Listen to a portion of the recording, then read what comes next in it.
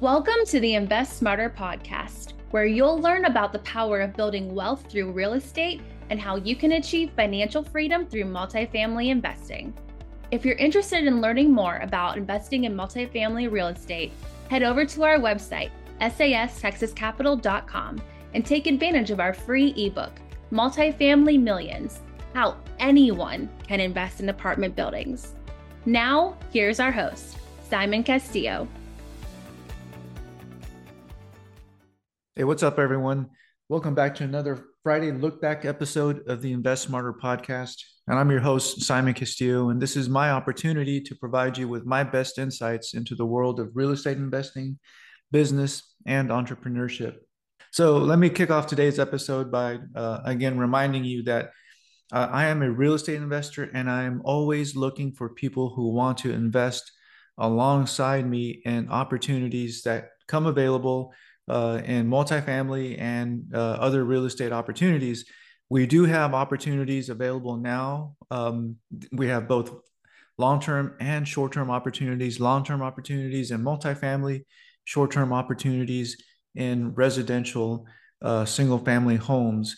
If you want to learn more, the best thing to do is go to our website, sastexascapital.com, download one of our free resources, whether it be an ebook, a white paper, or get onto our email list. That will get you access and put onto our email list, so you will be notified as soon as new opportunities come available. Again, the website is sastexascapital.com to learn more about investing in real estate and investing alongside us in opportunities both in multifamily and single family residential.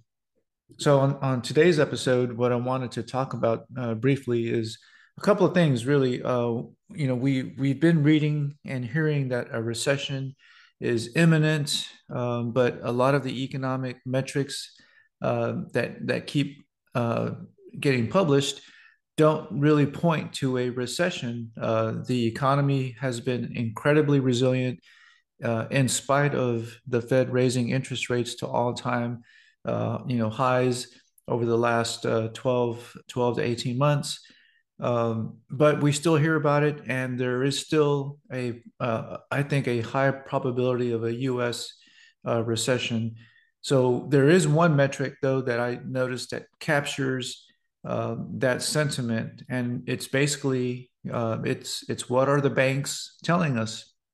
So there is a survey. It's called the Senior Loan Officer Opinion Survey, and this is a survey on bank lending practices, and it shows that lending standards have tightened across the board. So lending standards are now at levels that indicate that a recession is imminent and could actually already be happening, according to this survey. So when the percent of banks that are tightening their lending standards on small firms, commercial and industrial loans nears 30%, the probability of a U.S. recession in the next 0 to 12 months jumps to almost 90%, and that's currently where that survey is at. Now, can lending standards and still improve quick enough before funding becomes too restrictive or unavailable, for borrowers, and tips the economy into a much more difficult situation or recession? Well, that is a possibility, and if that happens, the recession probabilities would dwindle, and the survey would improve much more in future quarters. So again, not saying that we are in a recession, but there are still metrics that point to the probability of a recession in the next 12 months. Something to keep in mind as investors. We'll keep eyeing the data as it becomes available, and we'll keep monitoring what the Fed is saying and doing. And that really is a good segue into the second part of what I want to talk about, and that's that last week the Fed did not raise rates again. They paused and did not raise rates at their FOMC meeting last week. Now, of course, they are still leaving things open in their rhetoric, that there is a possibility that they could raise rates in the future. And that is, it's open for interpretation in terms of, what the Fed is saying and what they mean. And it also leaves us as investors with a lack of predictability, which is something that we always want to have as investors. We want to know and be able to predict what's going to happen. But right now, we are in a state of unpredictability as to what the Fed will do. So, but even if we have this unpredictability at the Fed level in terms of what their interest rate policy will be, that shouldn't stop you from investing. And in fact, I think it may be a good sign that they did not raise rates again, because I actually thought they would. I didn't think that they would pause again for another month, especially since a lot of the economic metrics that we've been seeing, the data that's being published over the last few weeks has pointed to an incredibly resilient United States economy. And it really, it may even be time for us to see, that there is a new base rate for inflation. The Fed has long said that their benchmark is 2%, and it's been 2% for as long as I can remember. But maybe 2% isn't the right benchmark anymore. Maybe it's closer to 3%. But there's a lot of variables, obviously, that go into determining what that inflation benchmark is. And right now, the economy being resilient, consumer spending continues to tick up. Home prices nationally across the United States continue to tick up, although not as quick a pace as they have in the last few years. And we're gearing up for another holiday season, and everything points to a record-setting holiday season in terms of consumer spending, which, a little bit of a segue here, but we're certainly getting ready now. We passed Halloween. We're into November. I think we're all getting ready now for Thanksgiving, which is one of my favorite holidays because of all the different variety of foods and desserts that you get to eat. But we're already seeing people getting ready for Christmas.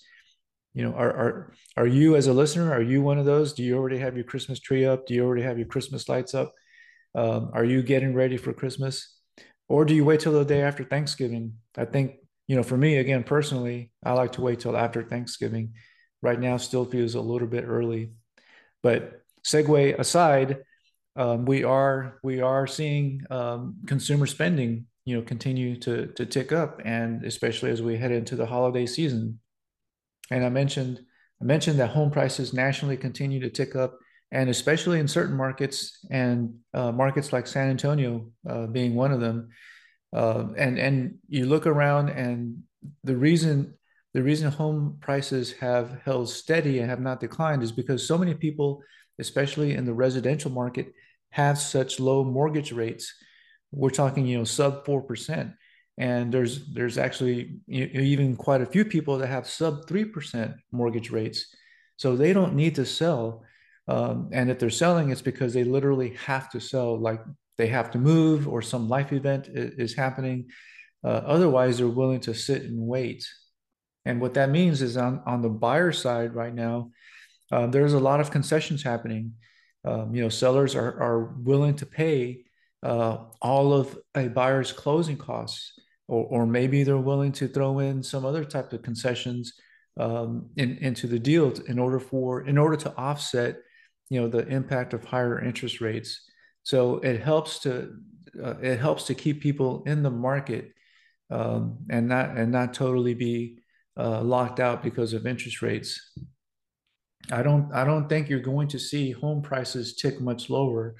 I know a lot of people have predicted that real estate, residential home prices would crash, but I don't think that's really happening, especially not in residential spaces, because as soon as interest rates do start to tick down, home prices, I think, are going to shoot up, and that again, that's bad news for buyers at that point. Um, and right now, really, what's the worst case scenario? If you can afford the cost basis of where residential properties are, you might be better off buying, and maybe 12 to 24 months you could refinance into a lower rate. So right now you might be around what, 8%. And in 2 years, you're probably going to be somewhere around the 6%, maybe 5.5%. So take that for what you will. But ultimately you'd be able to refinance and save some money over the long term as rates tick down. But on the flip side, if you wait, I don't know that you'll be able to get into a house at the price point that we are at now, because as soon as rates start to tick down, I think housing prices will definitely start to shoot up. So again, ultimately, my takeaway here was, again, just to give you an update. As of last week, the Fed did pause on raising rates. I don't feel like this is something that's going to be happening again. I do feel like they will continue to raise rates, but maybe not continuously. They will be judicious in how they raise rates, because we've already seen some things happen with bank runs and other things that have happened in the economy. So they will be judicious in their approach to raising rates. But I don't think the Fed is done in terms of raising rates. Now, I talked a little bit about the residential market. I think that's going to be resilient. Even with higher interest rates, there's still a housing shortage. There's more people looking to buy houses than there are a supply of houses. So I think home prices will continue to hold steady in most markets, and in some markets, and I think San Antonio is one of them. We'll continue to see an uptick in home prices. Now, on the commercial side, I do think there could be some trouble coming in the next 12 to 18 months, as a lot of banks are holding commercial debt. And in those cases, because a lot of this commercial debt is bridge and adjustable rate type of debt, it could be in the best interest for those banks to lower rates as soon as they can. The sooner that rates can be lowered on some of these commercial type of loans, then you can see groups that might be in some sort of trouble because of higher interest rates or because of rate caps have become so expensive. These types of groups would benefit from having lower interest rates, because they could actually refinance and not be so distressed in their properties. So again, just to summarize, on the commercial side, there could be some issues. We've already seen, I think, for most of this year, a disconnect between what prices are and what buyers are willing to pay. Over the next 12 to 18 months, I think we'll see that disconnect, that gap close. And we will see some distressed deals on the market, because there are people that are suffering from higher interest rates, and lower interest rates would really benefit those types of people that own properties with debt that's coming due, because they could refinance into a lower rate, and open up some cash flow in those properties. So again, I hope that you found some value here today in our discussion on possible recession, imminent recession, however you want to see it, and then also our discussion on the Fed and what the Fed is doing with interest rates and residential and commercial real estate markets. If you found value, hey, leave us a 5-star rating and a review. It goes a long way to helping the show grow and continue to attract the types of guests and content that you as a listener both want to and need to listen to. So again, thanks for listening to this episode of the Friday Look Back, and we will talk again next week. Thanks again for listening to the Invest Smarter podcast, the show that educates you so that you can take control of your financial future. Be sure to rate the show 5 stars and leave us a review. Make sure that you're subscribed so that you automatically receive the newest edition of the podcast when it's released.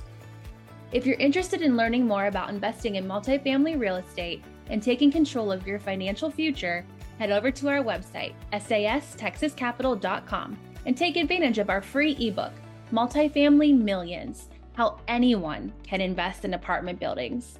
And be sure to sign up for our mailing list to receive exclusive investment opportunities straight to your inbox. It's time to invest smarter. That's sastexascapital.com.